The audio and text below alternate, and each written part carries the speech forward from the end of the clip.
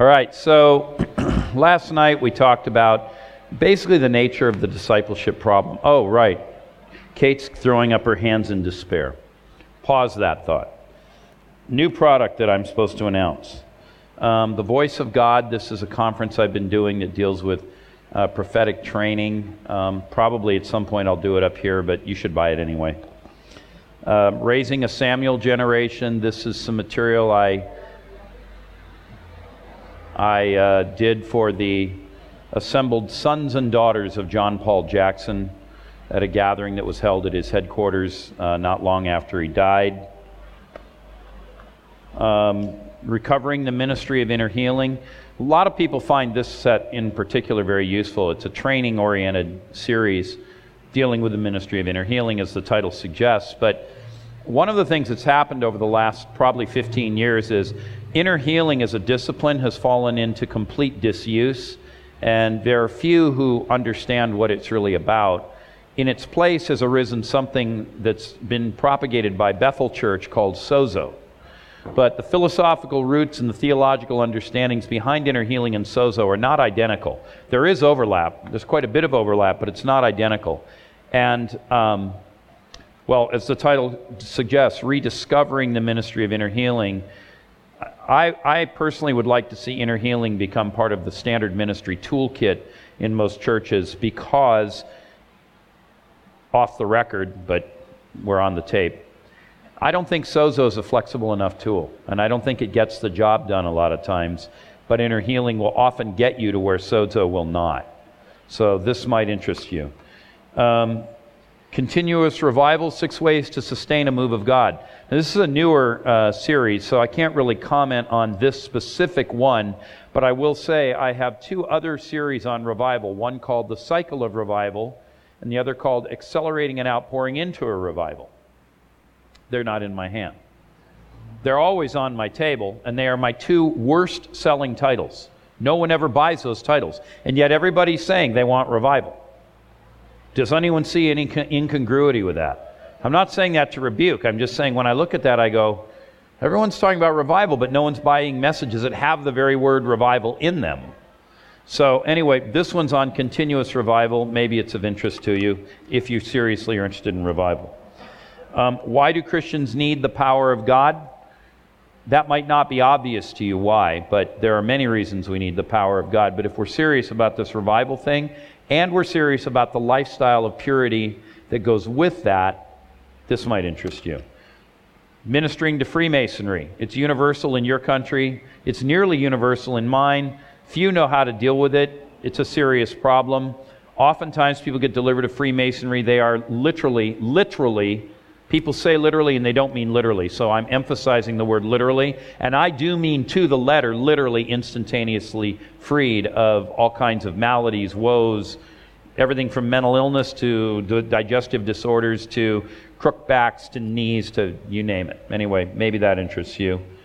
When some are not healed, what happens when things go pear-shaped? Christian authority and deliverance. This is a specific CD dealing with our authority as believers as it pertains to the ministry of deliverance. Christian authority is an interesting topic. I teach on it, but this one's very targeted.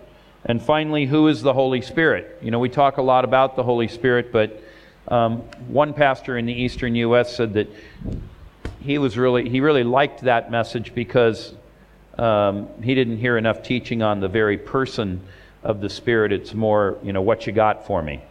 So those are all newer titles that are on the table, plus some of the older ones.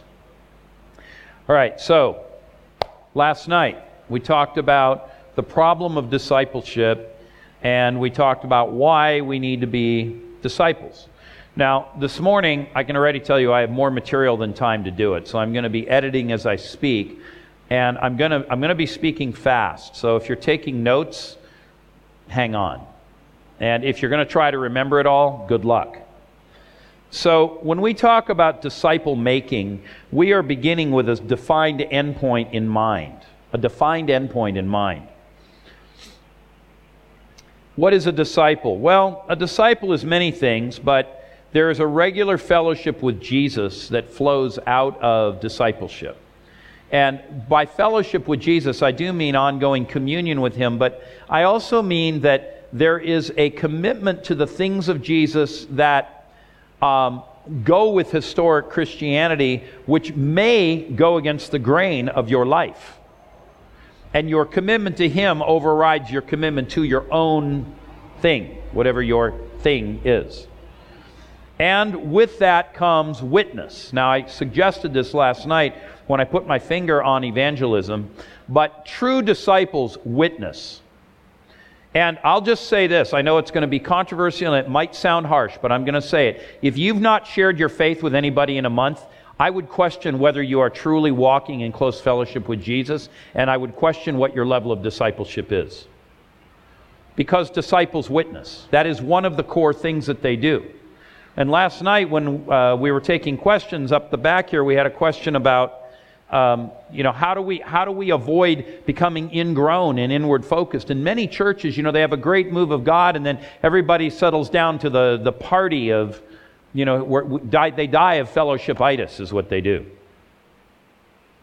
The early church had a problem with that, and God solved it by sending persecution and scattering them so that it says they went everywhere preaching the word, because they no longer had an option of hanging out in the upper room or in Solomon's portico and having fellowshipitis. So my recommendation is that all of us, myself included, that we take on board and choose now to face outwardly, not merely to face inwardly. Yes, we do need to face inwardly. That's an important part of a lifestyle of discipleship too, because the believers met together for fellowship and prayers and the breaking of bread and the teaching of the apostles' doctrine. I did them in reverse order versus what they say in Acts 2. But anyway, that is part of a discipleship life, yes. But when we are no longer outward facing, we're not actually sharing our faith proactively, something is wrong. And so back to my comment last night about diagnostics. True disciples are able to feed themselves spiritually. They grow to that place. I'll talk about how we get there. And they understand that the work that they do is ultimately God's work, but they are somehow involved with it.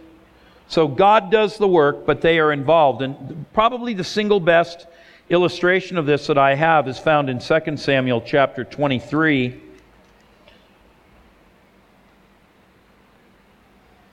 And says here, 23:9, and next to him among the three mighty men was Eleazar the son of Dodo, the son of Ahohi.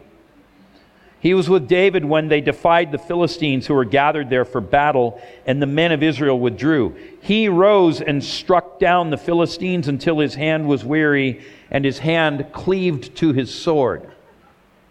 Okay, there's a lot of physical exertion in this. Would we all agree?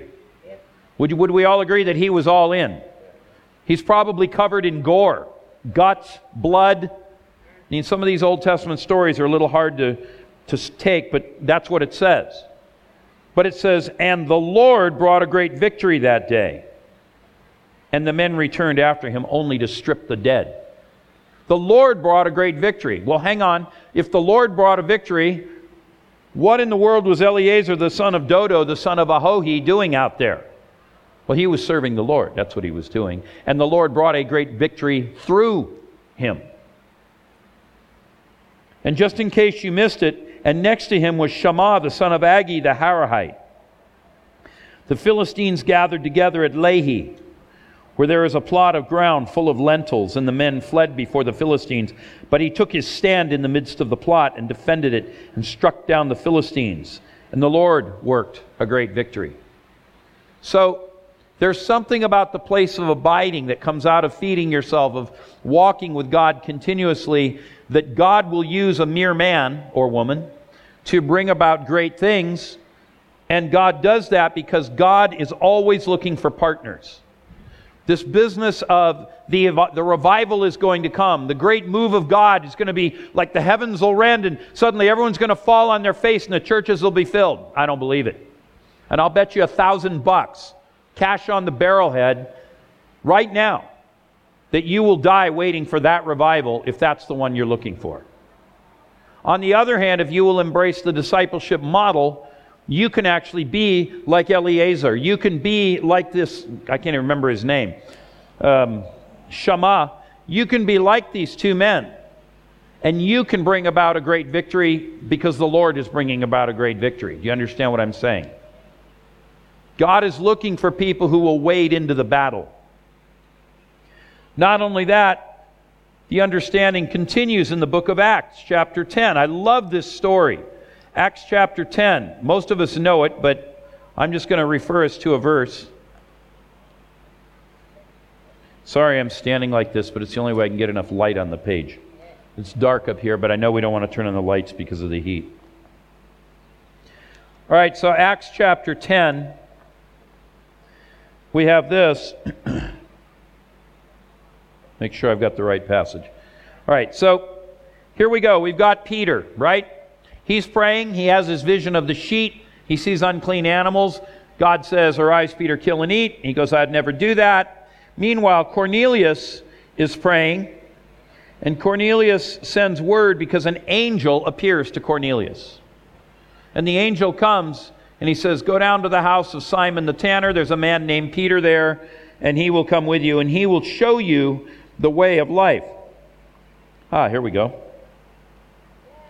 Cornelius, a centurion, an upright and God-fearing man who is well spoken of by the whole Jewish nation, was directed by a holy angel to send for you to come to his house and to hear what you have to say. So he invited them in to be his guests. And the next day Peter arose and went with them, and some of the brothers from Joppa accompanied him. And so they entered Caesarea, and Cornelius was expecting them. He had called together his relatives and close friends. I've lost track of the number of times I've had this exact meeting. I've gone somewhere and there's some meeting that somebody wants to have, and whoever this influencer is, they've gathered their relatives, they've gathered their close friends, and then something happens in that house. God falls, prophecy starts flowing, people get healed, whatever it is. But anyway, Cornelius says, 4 days ago at about this hour I was praying in my house at the 9th hour. That would be 3 o'clock in the afternoon. By the way, that says something about Cornelius' piety. It was structured. We're going to talk about that today too. There was a rhythm to it. There was a predictability to it. He was regularly praying at 3 o'clock in the afternoon. It being the Mediterranean, maybe a lot of people were taking siestas, but he used his siesta hour for prayer. And a man stood before me in bright clothing, and he said, "Cornelius, your prayer has been heard, and your alms have been remembered before God. Send therefore to Joppa and ask for Simon, who is called Peter. He is lodging at the house of another Simon, who is a tanner, who lives by the sea." So I sent for you at once, and you have been kind enough to come. Now therefore, we are all here in the presence of God to hear all that you have been commanded by the Lord. Now, query: why didn't the angel just preach the gospel to Cornelius? I mean, he's there. He's a messenger of the Lord. He's appeared in response to Cornelius' piety. We hear stories all the time of angels appearing to people in the Islamic world, and they're being converted because they saw an angel. Good when it happens. How come it didn't happen here? It didn't happen here because God wants men and women engaged in the process of preaching the gospel. It is not enough to say, let's just call for the angels and let them do all the work. And it's right here in the Scriptures. So, part of the process of becoming a disciple is to understand that God does the work, as we saw with these two fighters of David's in 2 Samuel 23. But at the same time, we understand that God uses people.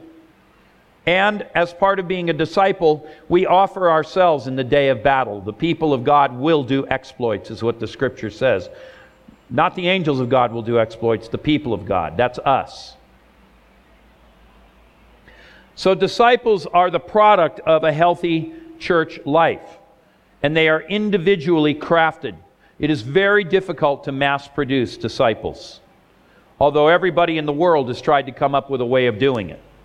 Generally because they want programs. So think of a factory model. You put in man hours, you put in raw materials, you put in money, out comes on the back end cars. But if a car company should lose sight of the fact that its goal is to manufacture cars, it will go out of business. General Motors, about 7 years ago, the largest car manufacturer in the world, nearly went bankrupt because they forgot that they were in the car-making business. They were issuing home mortgages, they had an IT business, they had a credit card business, they had an automotive finance business. That one kind of made sense because it helped people buy the cars. But at the end of the day, what they really needed to be doing was making cars that people wanted to buy. Good cars, economical cars, reliable cars, and they fell down on that, and they very nearly went bankrupt. And I said last night that the Protestant Reformation is out of fuel, and we're 500 years downrange. You know why? Because we've lost sight of the fact that our goal is to make disciples. The church model, then, is very similar to the earthly model. We add man hours, we add money, we may add, I won't say raw materials, I'll just say spiritual inputs of various sorts, and the outcome should be disciples. Not mere believers, and certainly not mere Christians who simply have a label that they tick the box on their census form and say, I'm a Christian, but people who are actually engaged.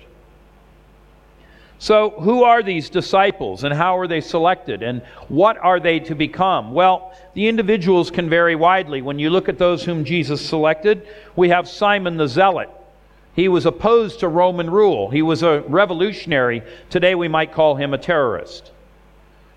And next to him was Levi, the tax collector, who became Matthew. I mentioned him last night. He worked for the Roman government. That must have made for some rather interesting political conversation at dinner time from time to time when Jesus and the 12 would gather. Don't you think? We've got Judas Iscariot. Now, the Iscariote were those who carried daggers. They were murderers. They were assassins. That's who the Iscariote were. You might think today of somebody who likes to carry weapons. I know it's not as common in your country as mine, but I noticed that there was a shooting here in Queensland 2 days ago, so people are doing it anyway, with or without permits. So think about that next to a peacenik who doesn't want anything to do with that kind of violent confrontation. So evidently Jesus looked beyond external criteria. He looked at the heart. Not only that, disciples are selected, and the process is somewhat selective, because they are selected. So in Luke chapter 6, it says this about disciples. In those days he went out to the mountain to pray, and all night he continued in prayer to God. Let me just ask a question. Don't raise your hand in answer. I'm just going to ask it. Again, I'm trying to front some things up. Have you ever spent a night in prayer? All the way through to dawn? Yes or no? Don't answer. Because if you say yes, you're bragging, and if you say no, you're feeling shame. Both are sin.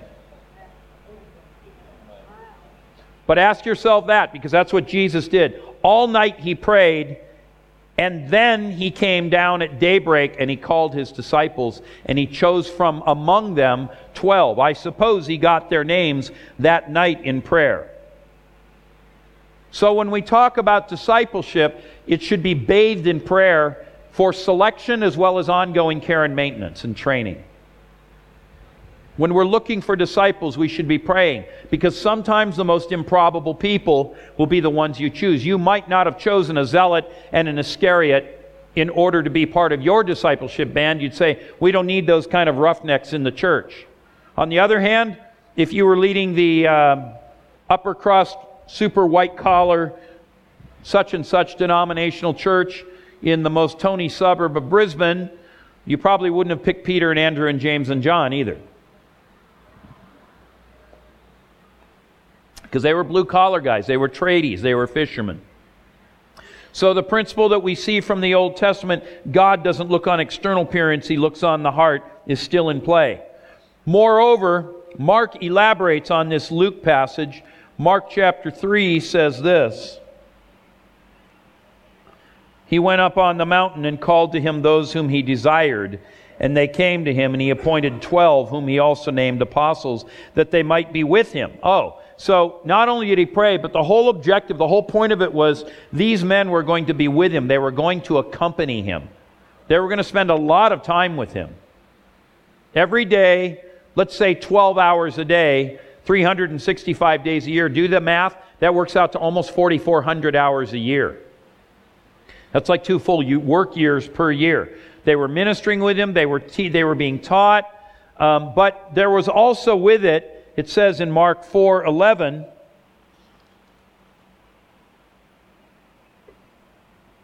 when he was alone, those around him with the 12 asked him about the parables, and he said to them, to you has been given the secret of the kingdom of God, but to those outside, everything is in parables. So it's not only that they hung around with him, observing his life, learning to do what he did, it's that they also were being given, shall we say, the inside dope. And for whatever reason, it wasn't appropriate, and there could be many reasons, and we're certainly not trying to create classism within the church, but for the wider audience, Jesus wasn't going to disseminate everything. He wasn't going to, as we would say, throw his pearls before swine. Not only that, they were to share his honor and authority. It says in both Luke chapter 9 and in Matthew chapter 10, both of them being verse 1, that he gave them power and authority. He took what was on him and he put it on them. The process of discipleship is we take that which we have received, which we have heard, which our hands have touched, and we give it to you. That's what we do in discipleship. And that is not something you can mass produce. That takes time. That takes effort. That takes intentionality. We see a similar passage, but for time I can't really go there and read it, so I'll just cite it. Numbers 27, 15 to 23, Moses says to God in so many words, I need some help here. And God says, take Joshua the son of Nun, who has served you from your youth, and put your hands on him, and I will take of the Spirit that is on you, and I will put that on him. But it started with proximity. You know, a lot of times I'm traveling and people come up and they say, will you lay hands on me and give me your mantle? Or words to that effect. And I always think, I don't know that I can. Because it's based in relationship. You know, I've got a number of guys that travel with me, and I've got Kate. And a few other women not as far along as Kate. Paul and Jesus both had women that traveled with him too. So this is an equal opportunity gig. But the point is, if I'm going to lay my hands on somebody in that way, it's going to be Kevin Lumsden. Some of you see him on my Facebook group from time to time. Or Rip Wahlberg. Or Kate. Because they're with me. They're learning. They understand my thought. They're traveling with me. I try to pour into everywhere I go. But, you know, sometimes Paul would camp out somewhere for months. He spent 3 months in Greece. He spent 18 months in Corinth. He did this with the objective of pouring into them, and then he appointed elders in every town. These were people who had shown enough competence, enough insistence, enough discipline, enough willingness and hunger that now they were moving into that place of replicating the very thing that their leader, their master, their rabbi was doing. Many of the people that we raise up to be disciples, they will be taken from work, just as all of these that I have named were taken from work. It is more common to find a disciple from among the regular workforce than from among those of the academy. That might be good news to you if you don't have a seminary degree or maybe even a university education.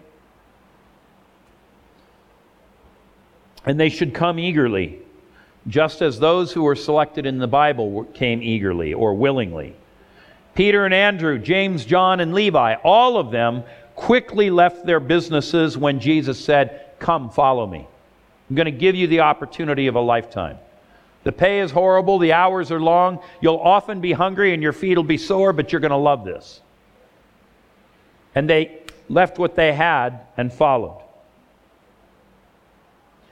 Similarly, Elijah offered to Elisha 3 times the chance to turn back and not follow him any further.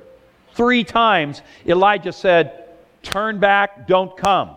He did it at Bethel, he did it at Jericho, and then he did it at the waters of the Jordan. And 3 times Elisha said, I will come with you. This is found in the story of Elijah's ascension, 2 Kings chapter 2, verses 1 to 6. We want people who are committed, who will stick in this thing for the long haul. And one of the best ways you'll recognize that is they're there every time the church has the doors open. Or they want to be with you everywhere you go. You know, Kevin Lumsden, I don't know, I've lost track. He probably knows. I think he's been on 30 ministry trips with me. When I was young in the vineyard, I don't know how many ministry trips I went on with John Wimber. It was aided by the fact that I worked for him. But there was another man named Blaine Cook. I went on over 100 ministry trips with Blaine Cook. 100. There was something about what he was doing. I wanted it. I wanted to be in on it. I wanted to learn it. I wanted to see it. I wanted to pick his brain. I wanted to be there.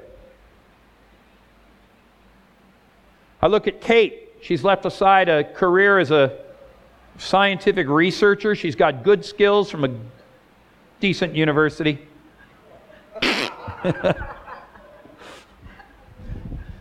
She travels all over the world. She goes through all kinds of harassment and hardship and everything else. But, you know, I look at Kate, and I'll tell you what, I'm going to praise Kate publicly. She's loyal. She's faithful. She doesn't screw up. She's a Phoebe. Paul said in one of his letters, I commend to you Phoebe, a deaconess from the church at Kenshrea. She's a Phoebe. We need people like this, that what they are about is the kingdom of God, and they show it by their actions. And not only that, they become team players. They participate in the work and the life that is going on, whether it be in the local church or elsewhere if they become involved in some other form of ministry. We see this in Acts chapter 11.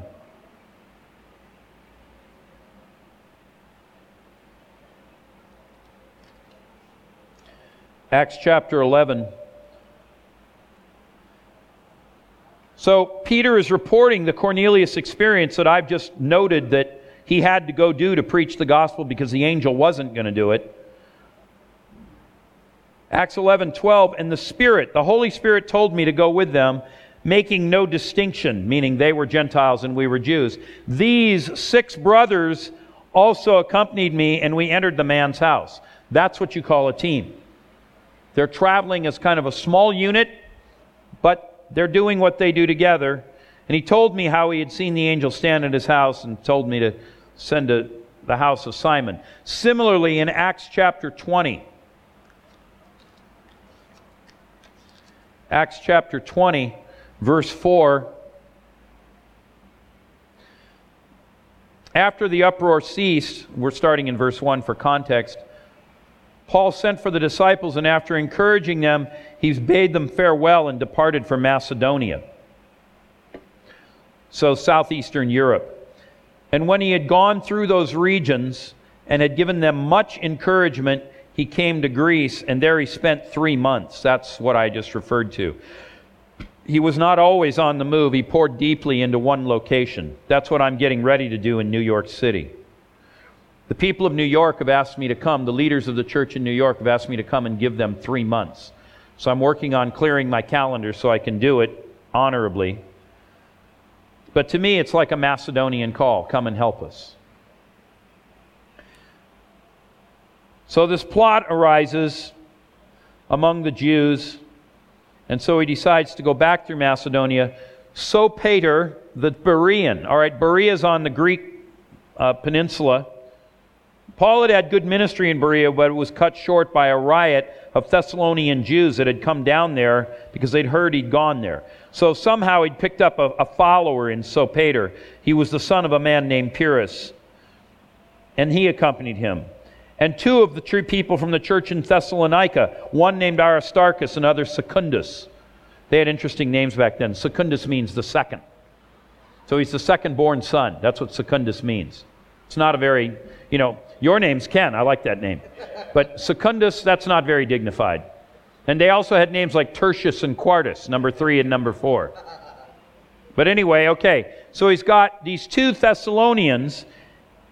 These went on ahead and were waiting for us at Troas, but we sailed away from Philippi after the days of unleavened bread, and 5 days later we came to them at Troas, and we stayed for 7 days. So Paul's got a team that traveled with him too. Sometimes Silas was there, other times Barnabas, although at one point Paul had a disagreement with Barnabas about John Mark, so they'd parted ways. Later they were reconciled. But you can see that these people are traveling with these apostles, and the whole point of it is that they would be trained, that they would be raised up, that they would be learned. They are trying to replicate in their own lives, in the lives of their followers, the very thing that they live for. So, when we talk about this, we talk about development, what are we trying to do? Simply, we are trying to take people through a process that starts with convert. It's a pipeline. We need intake. Intake comes with converts. If we don't have converts, the discipleship loop will ultimately break down. This is why we need to have converts. This is why we need to raise the profile of evangelism. I'll talk about it more. From convert, we make disciples. Now, discipling, and this is where Kirk wanted me to emphasize, so I'm going to spend more time on this than on the others, but I will mention the others. Maybe at a later time I'll come back and teach on the others in more detail. But at a discipleship level, we are taking raw converts, fresh meat, if you will, and we are trying to turn them into people who are able to carry out the basic disciplines of the Christian life. There are many people sitting in our churches who cannot do that, will not do that, and have no idea how to do that. It's up to us to bring them to that place.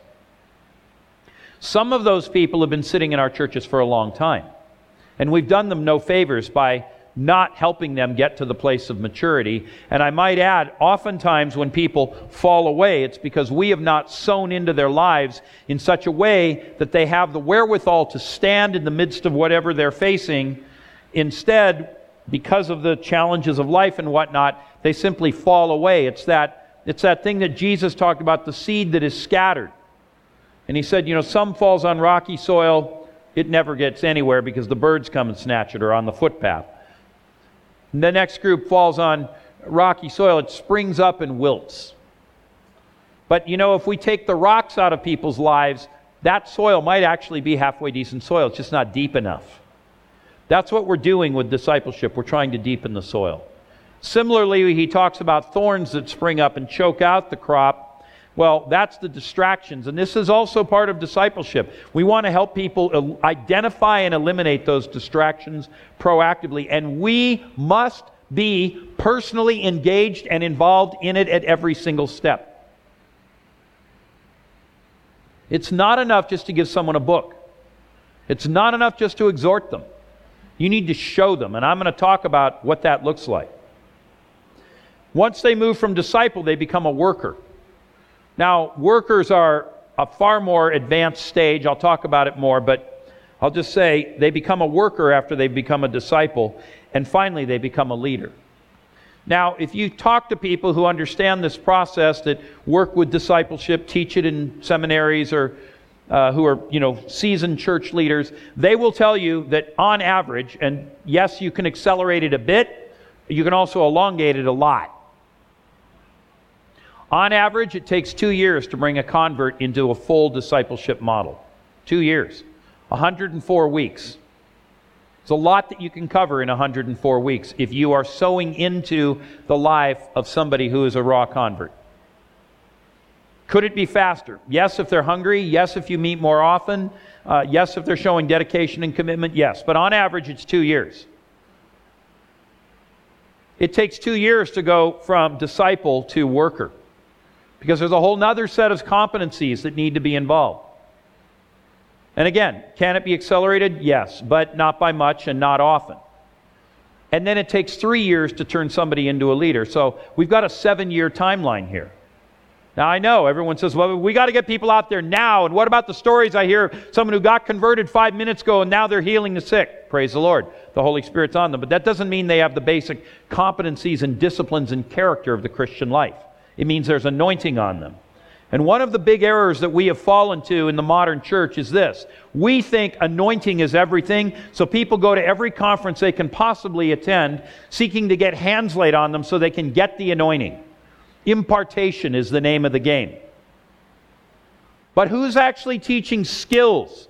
Who's actually teaching lifestyle? Who's actually teaching, here's how you do the ministry? Almost nobody.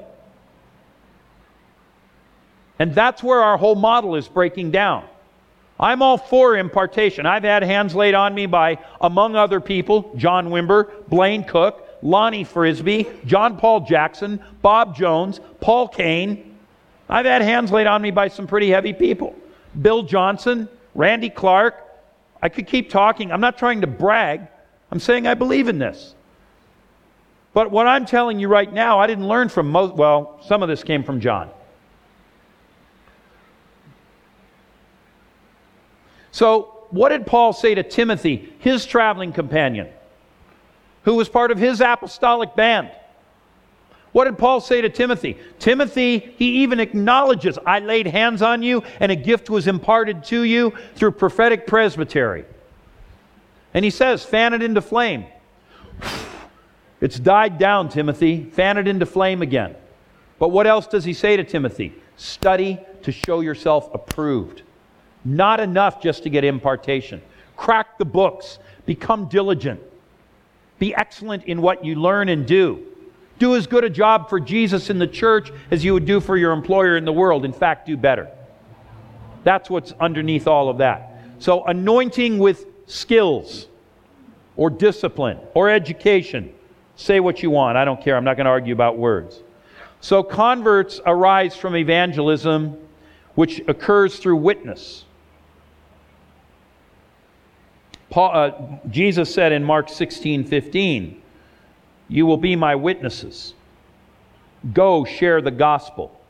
That's where we get converts. We get them from evangelism. If we have no converts, we're doing something wrong with evangelism. I'm not saying you have to lead 7 to 10 people to the Lord a week.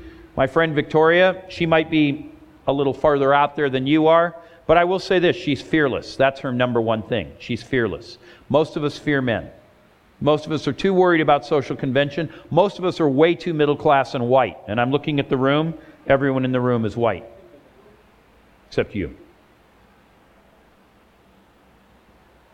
Disciples come about from converts because of follow-up, which means training and establishing them in the faith. Colossians 2:6 and 7 talks about this, being established in the faith. And this is where a lot of our breakdown is occurring. People come to an event, they have an experience. 2 days later, they don't even know what that was. They certainly can't articulate anything, and they're gone like the wind. So we have to find a way to train and establish them, and that usually happens through one-on-one contact. High investiture in their lives. Get their cell phone, follow them up, take them to lunch, buy them coffee, invite them to church. There's a lot that goes with it. I'm going to talk about all that in a minute, so I'm not going to belabor it, but you can't be a soul winner without being a follower-upper. It's not good English, but I'm trying to make the point.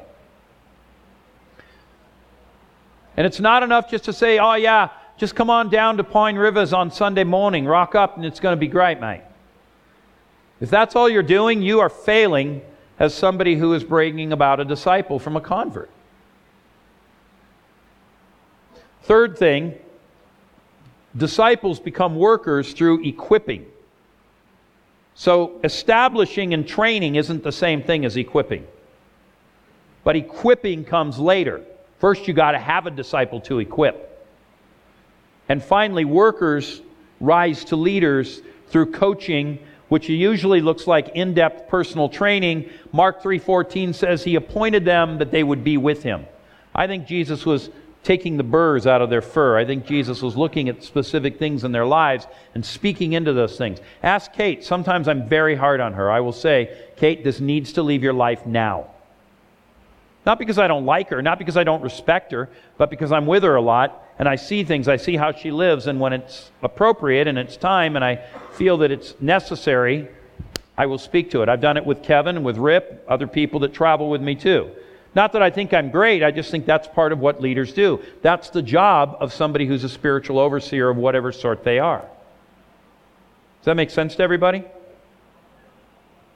So what are the competencies that we're striving for at each stage of development? Well, for converts, the goal is grounding. We just want them to be steady. So the profile of a convert is this. Number one, he or she gives evidence of possessing new life. The Bible says if anyone is in Christ, she or he is a new creation. The old is gone, all things have become new. So there should be some evidence of it.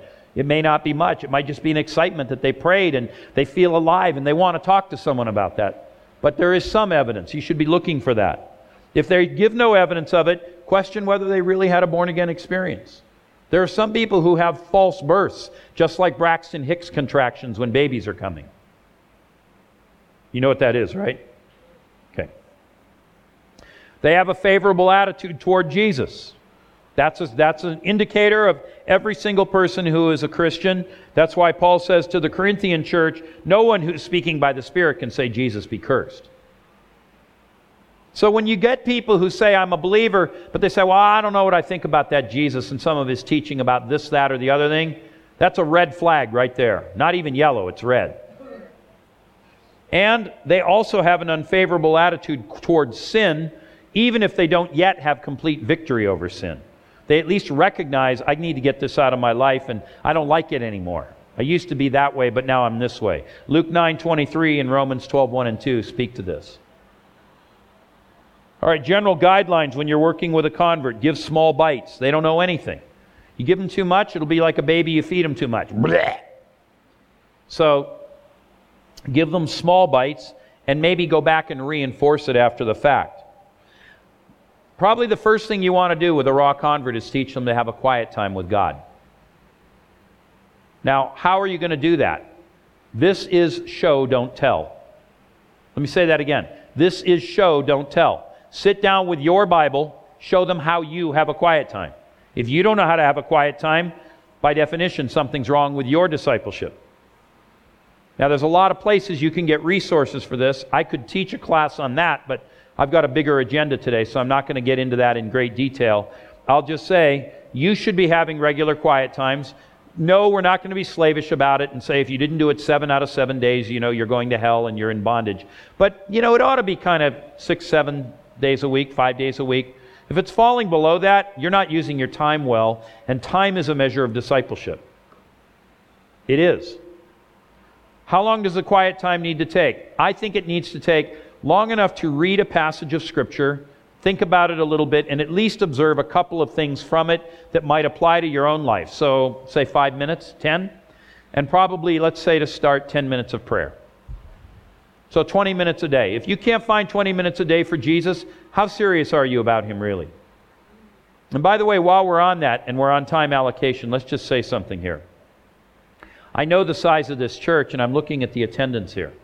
I'm not saying it because I'm offended, because I'm not in the least. I've spoken to small crowds, I've spoken to big crowds, I've spoken to huge crowds. I'm not at all offended. This is not about Ken in the least.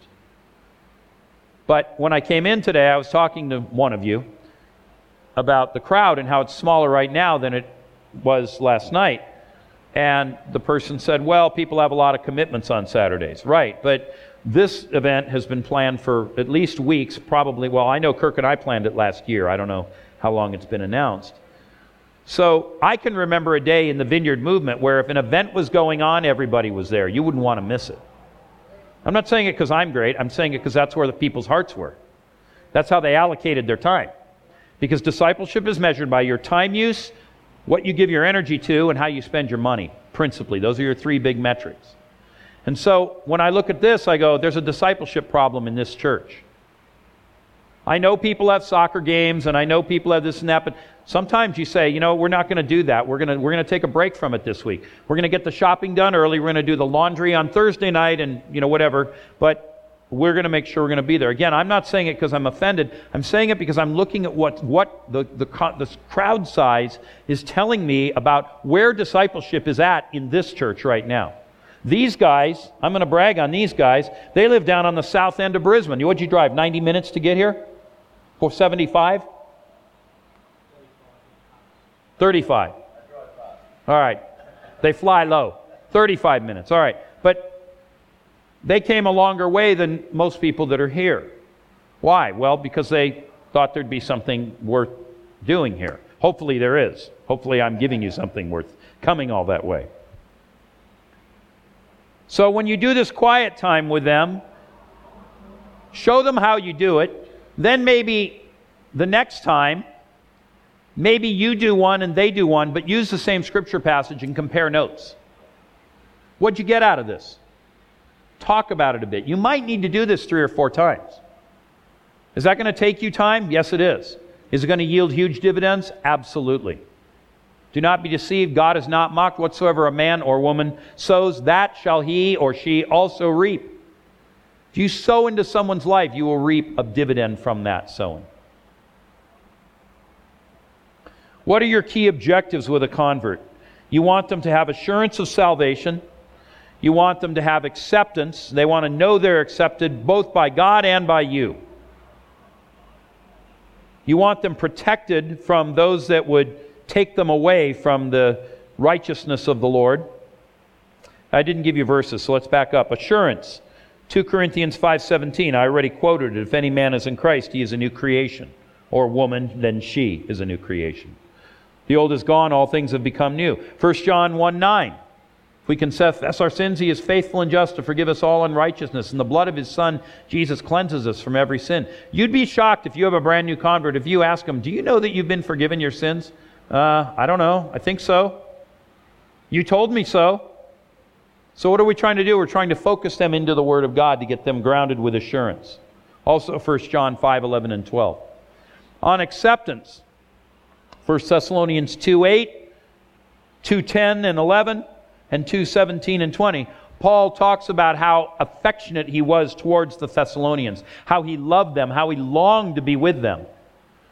Those that are converts that we have taken on as our disciples, we want them to know we actually do like them. We care about them. We think about them. They are on our mind when we are not present together. There should be a joyfulness when we see them. Protection. Paul talks in 2 Corinthians 13:7 about how, like a father, he's fretting that somebody may have led them away from pure-hearted devotion to Christ. Because Paul knew there were false teachers. Paul knew there was bad doctrine out there. Paul knew that people could fall away, drift, and wander. He didn't want that to happen. Also, Galatians 4:19 speaks to this. In fact, at one point he says in the book of Galatians, you foolish Galatians, who has bewitched you? Before your very eyes, Jesus Christ was clearly portrayed as crucified. But if someone comes to you with another gospel, you receive it readily enough. He was jealous. He was concerned that they be protected, that they not be drawn away to many doctrines and errors. Fourth thing in terms of objectives for new converts, we want them in fellowship. Acts 2:42 talks about they were devoted to the apostles' teaching, to the Word of God, to prayer, the breaking of bread, and to fellowship. Fellowship. They need to be joining with believers. We're not trying to completely take them out of their old life, but we want there to be enough counterbalancing forces to the sin that is in their old life, and believe me, there's still plenty of it right there waiting to suck them back in, that there's a counterbalance, there's a weight, there's something to offset that. So we have to incorporate them into the fellowship. And if they can't come to this one, help them find another one.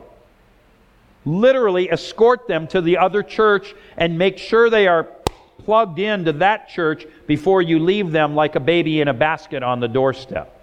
This is not Dropbox that we are playing here. I'm talking about the movie. Are we all together?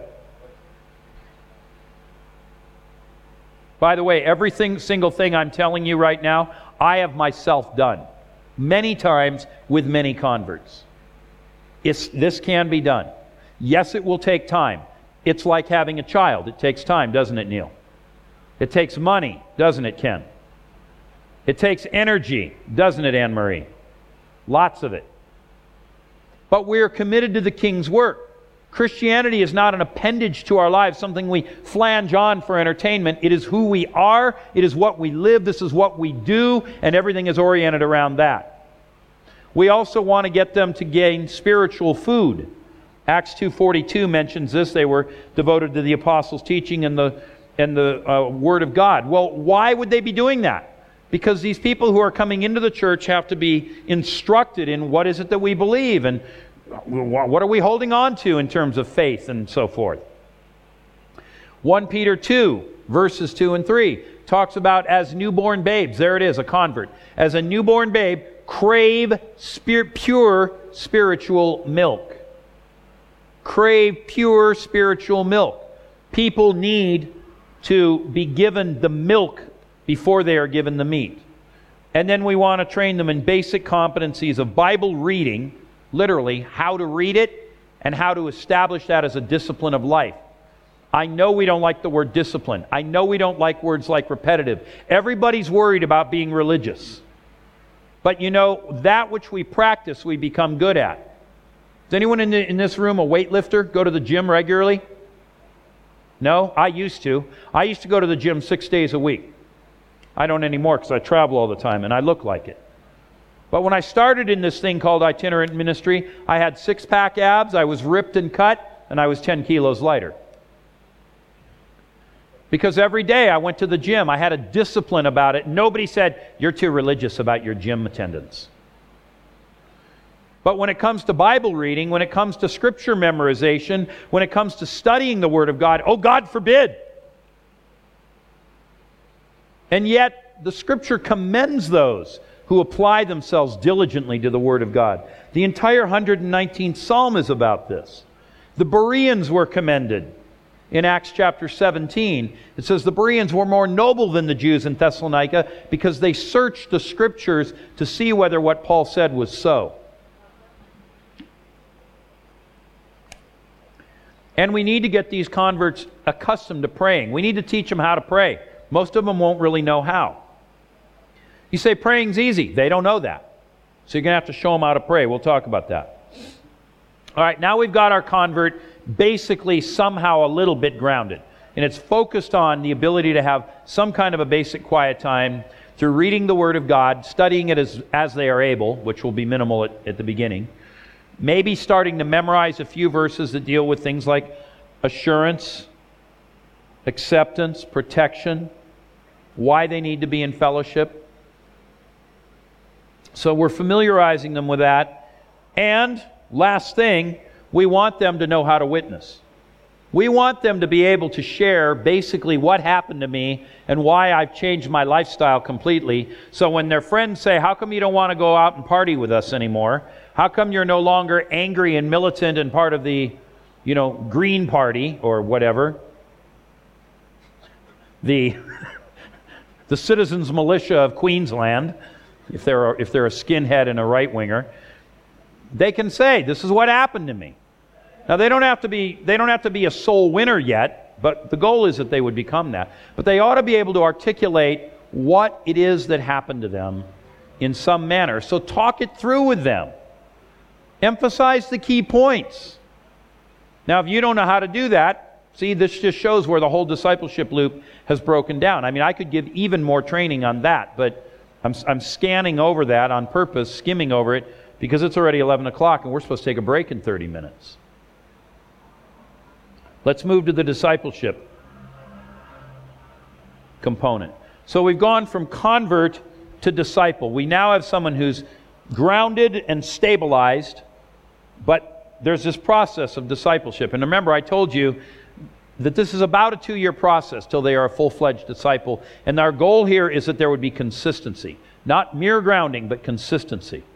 We're trying to even out the high highs and the low lows that go with anybody who's a new believer. And there will be those things. So you can't get offended when it happens. What's the profile of a disciple? Well, number one, they put Christ first in every area of life. Or at least that's the objective. They won't be there at the beginning, but they should be at the end. And they are taking steps to separate themselves from sinful practices.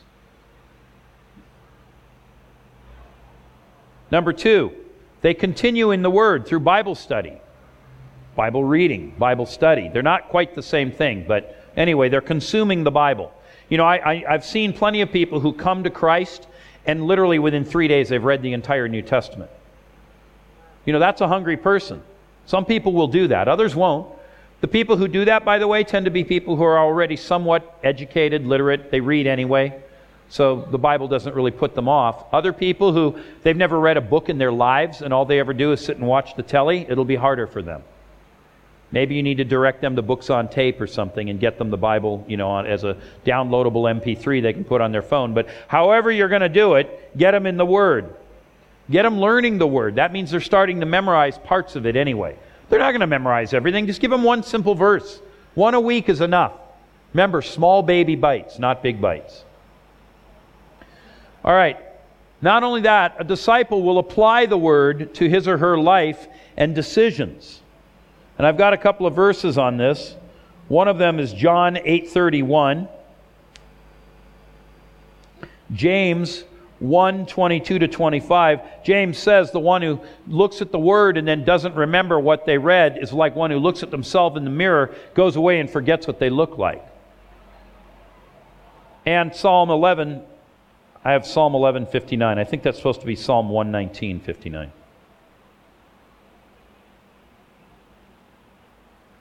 So they are starting to apply the Word to their life and the decisions that they make. Now, when you talk about that, everybody's got decisions to make. And as a new believer, do you honestly think they're going to take this, which has about 750,000 words in it, and they're just going to know where to go? Wrong. That's why you're meeting with this person regularly, so when they tell you their life, and you are telling them they're yours too, you are sharing lives. That's what Paul was emphasizing in that 1 Thessalonians 2 passage that I already gave you. When they share with you their life, I'm trying to make a decision about this, you can say, well, you know, the Scripture actually speaks to that. Here, let's look at and literally open the book. Don't put it up on your phone. Don't pull out your tablet. Pull out an analog paper book. Doesn't need leather covers, but it better be a real Bible. So you can open it, point to the verse, and have them read it. There is something about the Word of God. God Himself says that His Word does not return void. So count on that. Fourth thing, they are starting to have some sort of regular devotional life. I'll say consistent, but for someone who's on the early end of a discipleship loop, that 2-year loop, consistent might mean twice a week or 3 times a week when you're meeting with them. But they're at least starting to get the hang of it. And they're starting to develop some appetite for it, and they're starting to do it. And they're starting to grow in faith. They're starting to believe God for more than just their salvation. Maybe they need a job, they pray for it. Maybe their car broke down, they pray for that. But they're learning those basic competencies, and they're starting to have some kind of reasonable prayer life. Here's 3 verses on this. Mark 1:35, Hebrews 11:6, and Colossians 4, verses 2 and 4. They are teachable. Acts 17:11, I mentioned it already. The Bereans were commended because they were noble and they searched the Scripture.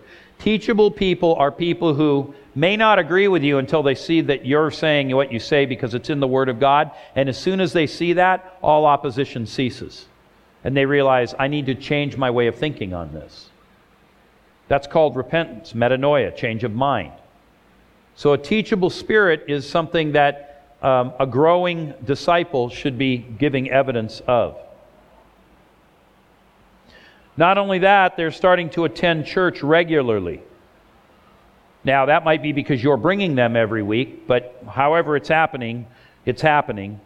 And in that context, probably in the second year of it all anyway, they're starting to serve other believers. Some will volunteer more readily, but they should be starting to work in the church. They need to understand that part of the normal Christian life is you don't just go to church, you work in the church. Remember my statistic last night that the typical Christian doesn't even give an hour a week to anything beyond just showing up and sitting in a chair on Sunday? We're trying to combat that right up front on the wide end of the funnel in the pipeline that I described. Now there's a bunch of verses that speak directly to this matter of attending church regularly. Psalm 122 verse 1, I was glad when they said to me, let us go to the house of the Lord. John 13:34 and 35. Galatians 5:13. Here's one I really like, Hebrews 10:25, which says, let us not forsake the habit of gathering ourselves together as some are accustomed to doing. Evidently in the first century already there were people who were saying, I don't need to go to the meeting. But it says that of Jesus, it says, He went into his hometown of Nazareth, and as was his custom, he went to the synagogue. Jesus was habitual. He was religious about his religion. And we need people to start developing that. There are far too many people who say, "Oh, I don't feel like going to church today," or "There's a AFL match on. I think I'll stay in bed or go down to the beach and watch it on my phone. It's all good." That's not discipleship. I'm not saying you can't take vacations either. I'm not a religious, whatever you want to call it, dictator. But let's be clear about what is and what is not true discipleship. 1 John 4:20 and 21 also talks about those who go out from us and do not join with the believers. Not only that, this person who is becoming a disciple openly identifies with Jesus where he or she lives and works. They're not ashamed to acknowledge that they are believers and maybe even give testimony. And they have a heart to witness even if they don't really know how to do it yet. And they're growing in effectiveness at soul winning. You know why they're growing in effectiveness at soul winning? Because you are teaching them how to win souls. Of course, that implies that you are winning souls. So if you haven't led anyone to the Lord in a month, something's wrong. Or a year, or 5. I'm not going to put an exact number on it because I know sometimes the ground is harder, people aren't receptive. But there should be some sort of a stream of people in your life. I told you last year I led about 500 people to the Lord. This year my numbers are down. And I know it's partly because I'm tired, and I've seen many opportunities to engage, and I've decided to decline because I wouldn't be able to follow up, or I was too tired to take one more person on. But I've still led this year probably about 200 people to the Lord. So that's still, 4 a week or so, more or less. Now I get it, I'm out there traveling, and I'm one of those guys. But this is supposed to be for everybody. It's not supposed to be for the big names. It's not just for Todd White and Daniel Kalenda. It's for everybody. So we're teaching these converts right up front as they're becoming disciples. It is the normal Christian life to share your faith. And we want to develop the competency. I don't know how to do it. We'll learn. I don't know where to learn. I can recommend some books. We could go out witnessing together. There's a lot of things we can do to build that. But like I said, disciples are pupils. They practice the craft. And since we've now defined part of that as being evangelistic and outward facing, we want them to do that at the front end of the pipeline, not have to unlearn a life of passivity and fellowshipitis 5 years into the process. Does that make sense? Are we communicating? It's really quiet.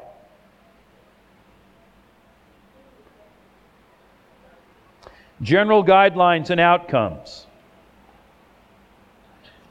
We want this person who is becoming a disciple to develop personal convictions. Usually that is best developed through why questions. Why does the passage say this? Why didn't the angel preach to Cornelius? Why did he send for Peter? Why did Peter go? Those kinds of questions, you could supplement them with who, what, where, and how. But those kinds of questions about the passages that we're reading and the questions of life will develop that in us. We also want perspective to grow as they are growing as disciples.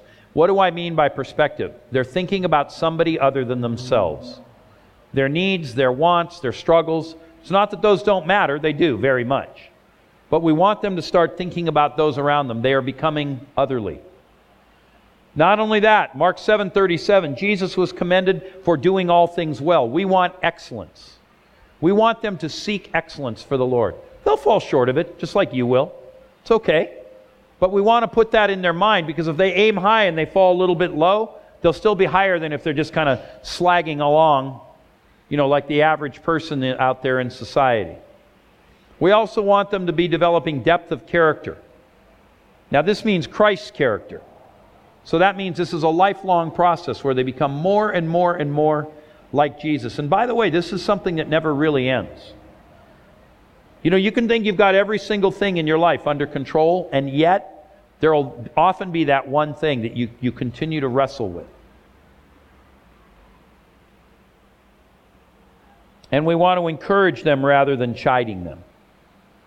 Expect that there will be mistakes. Know it. Just like a kid learning to drink milk. How many glasses of milk have they tipped over on the dining room table?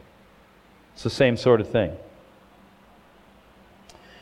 We want to develop desire for Jesus in them by explaining how we have daily time with God and the benefits of it. And we want to help them fellowship with others of like mind, typically by introducing them. And you should be praying for this person regularly, both on the go, modeled best by Nehemiah in his praying, and also in focused praying where it says, Epaphras, my fellow servant, is constantly wrestling in prayer for you. When you're wrestling in prayer, it means focused and concerted. Have you ever wrestled? Sometimes everything you've got is going into trying to pin your opponent. Every bit of energy you have is being exerted to try and make that happen. So it's both, not either or. Okay. For these disciples that we are raising, this is where Kirk wanted me to focus. I have 30 specific training objectives. 30. I know it's a lot. 30. But when you hear them, you'll go, yep, that should be on the list, all right. 30. Number 1, assurance of salvation. I already talked about it. The objective, of course, is that they are able to express to another person, maybe you, but maybe someone outside of you, their own assurance of salvation, both based on their faith in Christ and one or more promises from the Bible. Of course, that means that you've familiarized them with those promises from the Bible. How are you going to do that? Well, review the gospel message with them again to be sure they got it. Have them explain how they know that they are a Christian. And maybe give them an opportunity to share that with someone else. Maybe take them down to Coffee Club and let them share there. If you don't do it there, well, maybe they can share with another person in the church. You could have a Bible study with them on the assurance of salvation too. There's a number of verses that you could use, like 1 John 5:13 or 1 John 5:11 and 12, which precedes it. Or maybe the Gospel of John, chapter 1, verses 12 and 13. Or Romans 8:16. Those are just a few. There's many others. You can certainly add to the list. But the point is that there's some grounding there. Number 2, I already said this. You want them to have a quiet time. You want them to learn how to at least find God on their own. So, what is a quiet time? Well, it's generally reading the Bible and praying. And it's quiet. So you're not doing it while you're watching TV or driving to work. You're doing it where you've turned off the influences of the outside world. The cell phone is in flight mode, or off completely, or in the other room. That's a really important one. By the way, this tells you can't have your devotions on a cell phone, for obvious reasons. You will get distracted. What are the activities? Well, talk to them about the benefit you've received from a regular habit of quiet times. Maybe do it together with them, as I've already said. Maybe show them how to pray through a psalm, or to pick out nuggets from Proverbs, something that's accessible. Don't take them to the book of Leviticus for their first devotional. That would be a bad answer. That comes later. There's a bunch of scriptures I could give you, but I'm not going to give them. If you're interested in all these scriptures, I can excise this, make it a little manual, give it to Kirk. He can distribute it, as kind of the follow-up. But if we go through all these scriptures now, we will literally not finish. So I'm going to skip all the scriptures. Not that they're not important. I'm just trying to keep it going.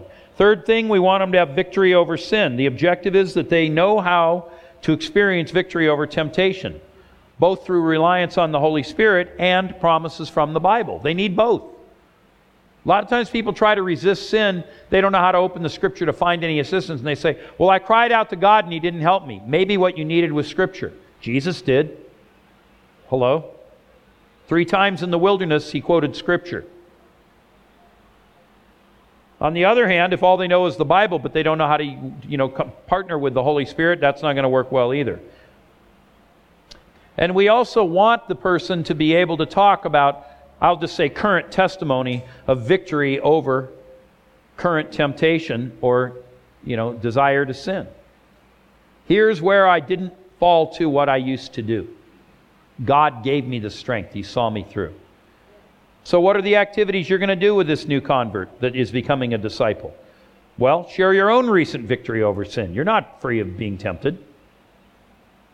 Maybe go over 1 Corinthians 10:13, which says God is able. He will not allow you to be tempted beyond what you are able to bear. But in every way, in every case, He will make a way. So give them some confidence. And maybe memorize some relevant scripture. How about Psalm 119, 9-11? Talks about how can a young man keep his way pure? By living according to your word. You know, a lot of times people don't live according to the Word of God. They don't even know they're not living according to the Word of God. And then they wonder why they fall in the ditch. I'll tell you a funny story on this one. I had a couple in a home group that I led some years ago with my wife. And this couple fell in love and, they were going to get married. And so, of course, being in love and being young and nubile, you know what they wanted to do. So they decided to do a Bible study. So they looked all through the Bible looking for where it said you can't have sex before marriage. And they didn't see it anywhere. They saw all this stuff about fornication and adultery, but they didn't use a dictionary to find out what is fornication, what is adultery. So then they both felt really grieved and quenched. They didn't know why, and they came and saw Beth and me, and they said, we're feeling like we've lost our faith and we're out of fellowship with God and everything's wrong. And I said, have you guys slept together? Well, yeah. Why did you do that? Well, because we did a Bible study and it didn't say we couldn't.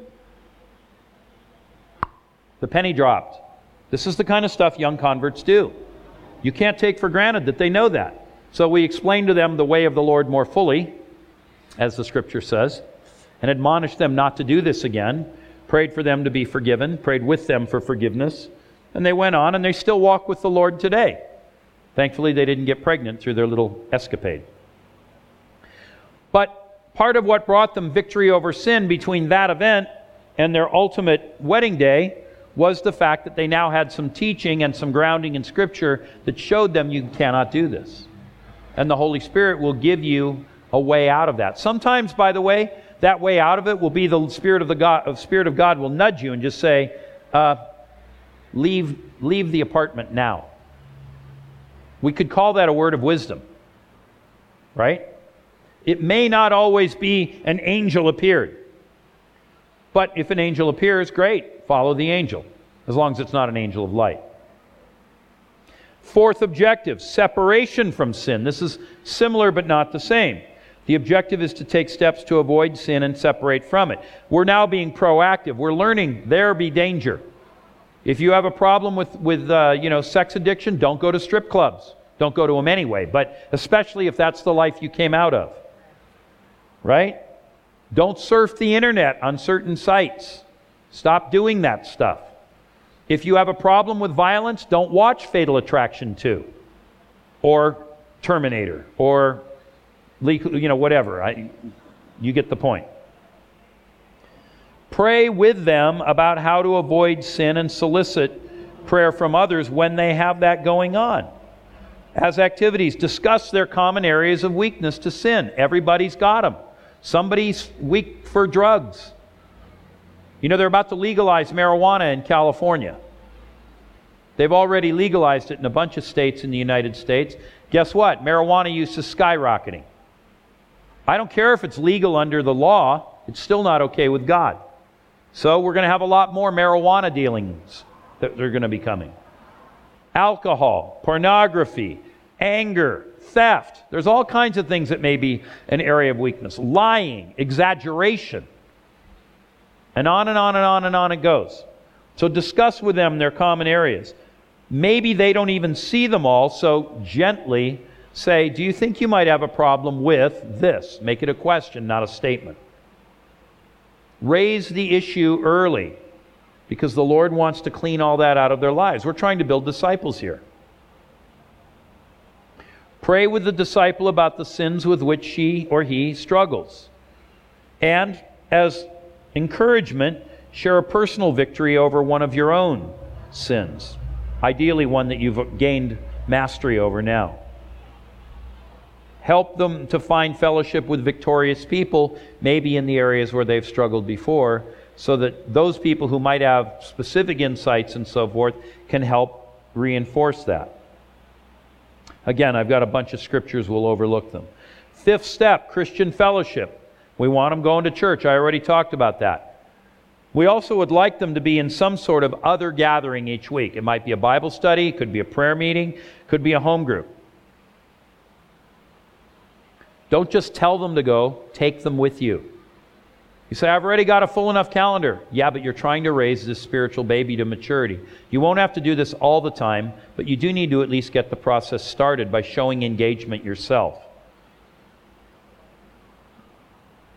As part of the activities in this step, learn about their church background if they have any. If they don't have a church background, ask more broadly about their spiritual background. They might have been a Buddhist or a Hindu or a Sikh or a Jain. Or maybe they were a Zoroastrian. Maybe they belong to the First Spiritualist Church of Brisbane and they're used to summoning the dead. You want to understand some of their spiritual background. A lot of this stuff is going to require deliverance down the road. Some of it might require some inner healing. There's a lot of things that go with this. Be thorough. Know the person with whom you are working. Invite them to lunch or dinner to meet other Christians. Invite them to Bible studies. Again, I've got a bunch of scriptures. I'm going to skip them. With regard to the Bible, number 6, our objective is that they become familiar with the books of the Bible. And they should also understand its inspiration. They should be willing to say, I believe the Bible is God's Word. And they should be convinced of that. They're not just mouthing it because you said it. How are they going to get that? Well, you need to show them some scriptures that talk about things like all Scripture is breathed out by God. Theopneustos means breathed out by God. All Scripture is breathed out by God and is useful for teaching, training, instructing, correction, and righteousness, that the man of God or the woman of God would be equipped thoroughly unto every good work. They should be able to recite these things. That, by the way, was 2 Timothy 3:16 and 17. So take them to those places and show them. Help them get a Bible. They might not own one. Only 45% of Australian Christians own a Bible of any kind. 45% of Australian Christians. I don't know what the rest of them are doing, but I'll tell you one thing, that's part of why they aren't disciples. Because disciples are people of the Word. And if 45% of Christians own one, that means 55% do not. So help them find a Bible. I would strongly recommend that you bring them to the ESV, the English Standard Version, or the New American Standard Version, NASB, or the New King James Version, NKJV. There are other translations, there are other paraphrases, and in the end, the one that's the best Bible for them is the one that they will read. So maybe take an assessment of their reading comprehension level. And if the ones I described are a little too high in terms of the language they use and the grammar and so forth, get one that's a little easier to read. I'd rather have them read a dumbed-down version that's not as accurate than nothing at all. Later on, they can upgrade to a more rigid or rigorous translation. If you don't know which ones to take them to off of the 3 I just named, go talk to David or Kirk or some other people in the church, or write to me. You guys, most of you know me, so just write to me and I'll help you with it. Also, show them how to use a concordance. Show them what those funny little things in the center of the page are, called center references. Let them know how to use that stuff. They can learn from that. When I was a young believer, someone sat me down and showed me what those were, and literally I read through the whole Bible, and every single verse where it had the little tiny letter that was, a superscript, in every single verse, I would look at the letter, I'd look at the center reference, and I looked up every single center reference anywhere in the Bible. It took a long time, but it was huge in terms of dividends. Show them how to do that. They don't know how to do that. You do, I think. Introduce them maybe to online websites. 2 of the best are blueletterbible.org and studylight.org. They both do pretty much the same thing. I think Blue Letter is a little better most of the time, but what Study Light is better at, it's way better at. So maybe they learn both. But don't confuse them. If they're confused, just give them one and let them be with that for a while. Because they got a lot of learning to do anyway. They don't need to have everything in front of them right now. Again, I've got a trainload of scriptures. We're skipping them. Hearing the Word. They need to learn to take notes on a sermon as a means of capturing its content and meaning. And with this, by the way, they also need to note that when they read the Bible, if something really, wow, what was that? It really arrests their attention. Hits them upside the head like a dead fish, right? When that happens, we want them to note that God is speaking to me. What did that mean? What is God saying? We want them to start learning the competency of hearing the voice of God early on. There are many people in churches all over this country, and mine too, that were never taught to hear the voice of God, and they've been walking with God for 30 years, and if you ask them, has the Lord ever spoken to you? Not that I know of. That's a crime. It's not a crime not to hear from God. It's a crime not to teach people to hear from God. So what are the activities? Well, show them an aha moment that you had in the Scripture. Go to church together and show them how you take notes on the sermon. Maybe compare your notes for a couple weeks so they can see kind of how you do it and how they do it. Do they always need to take notes? No. Some of you aren't taking notes now. David's not. Maybe he knows all this. John's not. Maybe he just thinks I'm an idiot. I don't know. But on the other hand, Ken's sitting here taking copious notes. I can tell you when I was a young believer and I was moving through this very cycle myself, I never showed up at church without a Bible. Of course, we didn't have electronic ones then. Without a Bible and a notebook of some kind, and I would take notes. I still have the notes I took of John Wimber's sermons in the early 1980s when I first showed up at the Vineyard Church, because what he was saying was so different from any teaching I'd ever heard. I thought, I want every piece of it. And because I'd been to college, and I went to a tough college, you would say university, I knew how to take notes fast and good. And I'd go home and I'd reread the notes, and then I'd compare all the scriptures and everything. I was soaking it up. We want people to do that. That, by the way, too, is part of, remember what I talked about, time, energy, and money? That's an energy one. How much effort do you put into what you, yourself, are hearing in the sermon week by week? Or if you're watching it on YouTube, when you're watching the YouTube. And there's a lot of ways we take in information these days. But just think about that. So take notes, discuss the value of that activity, and share what you received from the sermon. It's a really important point. You know, I went to a conference not long ago, and Bill Johnson gave this awesome sermon, but I had a trainload of stuff that I had to do, so I'm on my iPad wirelessly, and I'm processing stuff while Bill is preaching, and I was flipping back and forth between my note-taking and the email that I was processing, and afterward I went back and I looked at my notes, and it was one of the best sermons I'd ever heard from anybody. And I looked at it and I went, these notes don't even come close to what Bill said. And I thought, I'm going to have to get that recording, go back and listen to it again. You know the old saying, if you don't have time to do it right the first time, where are you going to find time to do it over? Case in point. I don't take notes on every sermon. I usually show up nowadays and I'll listen. And if I hear something going on that's really noteworthy, out comes something to take notes. Might be a piece of paper, could be electronic, but I'm going to capture it somehow. So don't ever lose that discipline of life. It's part of how you anchor this stuff into your mind and into the depths of your soul. All right, next we want them to read the Word of God. They need a systematic way to read the Word of God. Every believer should have enough familiarity with the Bible, having read through the whole thing. Now, I have personally read through the entire Bible 40 times in my life.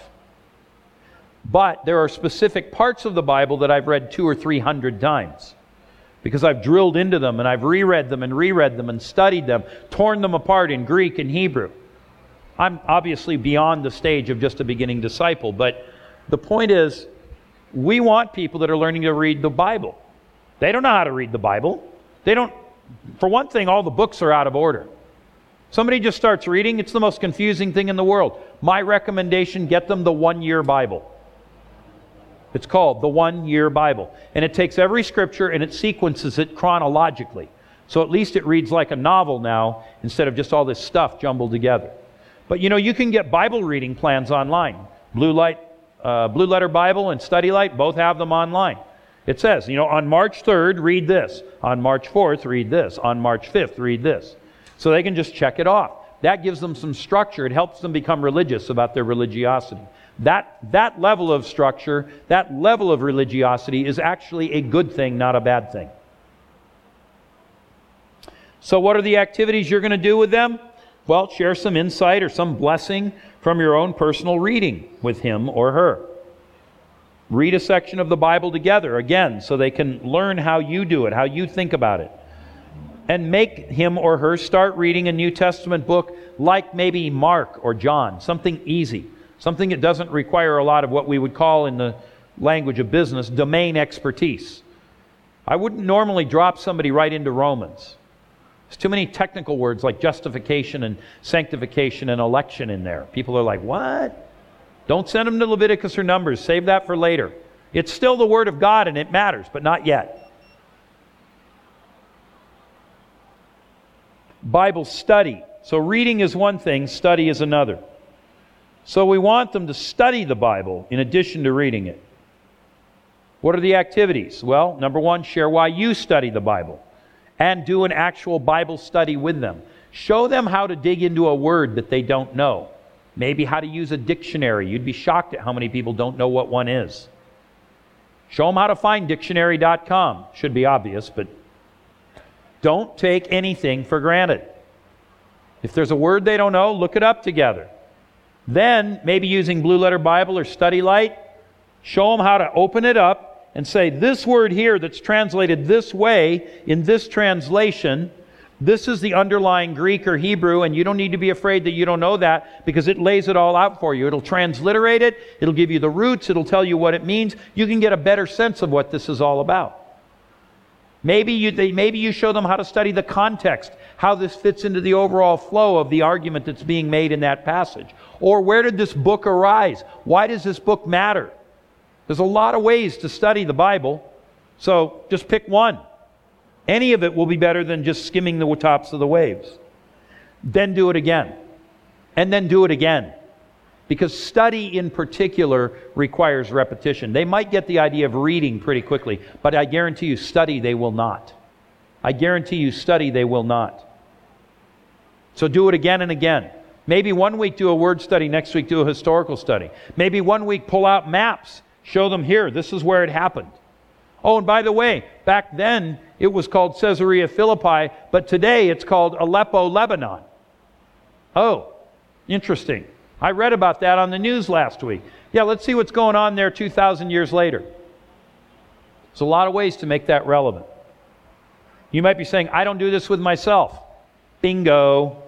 The reason we don't have disciples is we don't have disciples. You got to be one to make one. Right? Again, I have scriptures, going to skip them. Scripture memory. The objective is that they begin a process for memorizing and reviewing scripture passages.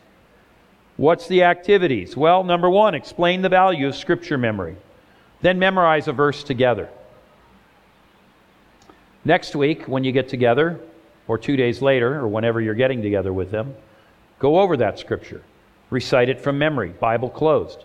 Maybe you can check each other. I'll look at mine while you recite, and you look at yours while I recite, but check each other. You go, man, that sounds kind of wooden. There's no way to memorize Scripture except to do that. I've memorized a lot of the Scripture. Most of you know that, because often when I'm preaching, I just cite blocks of it extempore. Why? Because I've learned the Scriptures. Jesus had too. That's how he was able to pull them out and use them to combat Satan in the wilderness. Once upon a time, I had a girlfriend. I thought I was going to marry her. I was mistaken. But our most romantic thing that we did together, well, not really, but one of the things we did together, we memorized the entire book of Galatians together in the NIV version, because back then we didn't have New King James or ESV. We memorized the whole of the book of Galatians. And I was at Princeton at the time, and she was still living in Southern California. So when we would have our calls each week, we would check each other on how we were doing reciting the book of Galatians. You might say, I think you're over the top and a little bit too nerdy. Maybe so, but that was how we were building spiritual simpatico as well as romantic love. Hello? And then we wonder, why are we not grounded? Why are we not on the same page with our spouse spiritually? I can still recite huge blocks of the book of Galatians based on that exercise I did with her. You can buy decks of cards called scripture memory cards where they're all pre-printed for you. Then you just carry them around, tape it to your dashboard. Then when you're on the way to work, you can look at it and then look up again quickly, lest you be accused of texting and driving. But you can work on it while you drive. Or tape it to the kitchen window while you do dishes. You can work. And there's a lot of ways to do this. But the point is you're trying to get Scripture into people's minds because we renew our minds through the Word of God. All right, I'm going to one more and then we'll take our break. Meditation. We want to teach people to meditate on the Word of God as well as memorize it. Now, I'm not talking about, lotus position, fingers like this, reciting some Eastern mantra. The idea is that the person can can explain the meaning of scriptural meditation. And maybe a personal story of blessing or of hearing from God by meditating on a recent reading from Scripture or a memory verse. Obviously, you're going to be the one who leads this, so you better be doing it. You want to be able to say, I was meditating on Scripture and God brought this to my mind, or I was reading the Word and God did this, and then I mulled it over. Now, the word meditate in Hebrew means like a cow chewing its cud.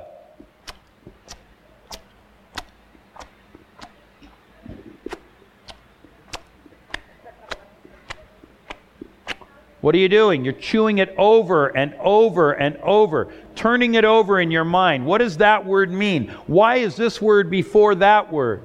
How does this fit with the verses before and after? What's really going on here? Lord, is there something more in this that you want me to understand? The Scripture says that all Scripture is God-breathed.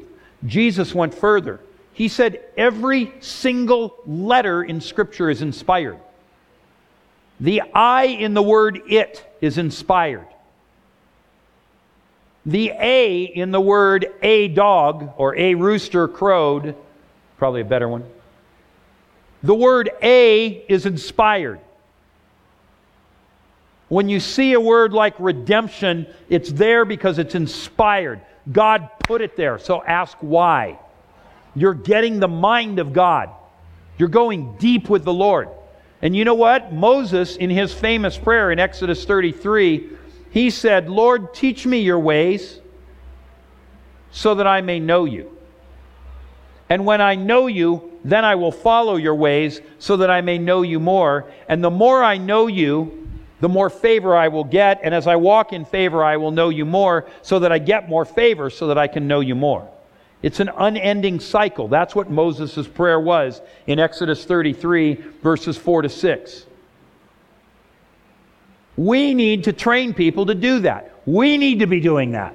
One of the reasons our churches are empty is because we, as the people of God, don't do this enough collectively. Now, meditation is something where, what do you want to do? Go down to the park, sit under a tree, and zone out and just think about what God has to say. Or sit on your back veranda. Or do it while you're washing the car, people still do that. I think most people use car washes now, but anyway. But I'll tell you where you can't do it. You can't do it in front of the computer, unless you're staring at the verse on a computer screen. Then you could do it. You can't do it while you're watching television. You know why? Because you're watching television. You are training your mind to run down the pathways of the things of God. And if you aren't doing it, your disciple won't, because things reproduce after their own kind. So visualize the passage. Visualize the context. Check what it's teaching using that who, what, where, when, why question. And maybe develop a meditation plan with your disciple so that they have a way of going forward with it. All right, now I'm going to stop here. We're going to take our break. I just unilaterally made an executive decision. We're cutting it to 20 minutes, not 30. So we'll return at high noon, and we'll keep on going.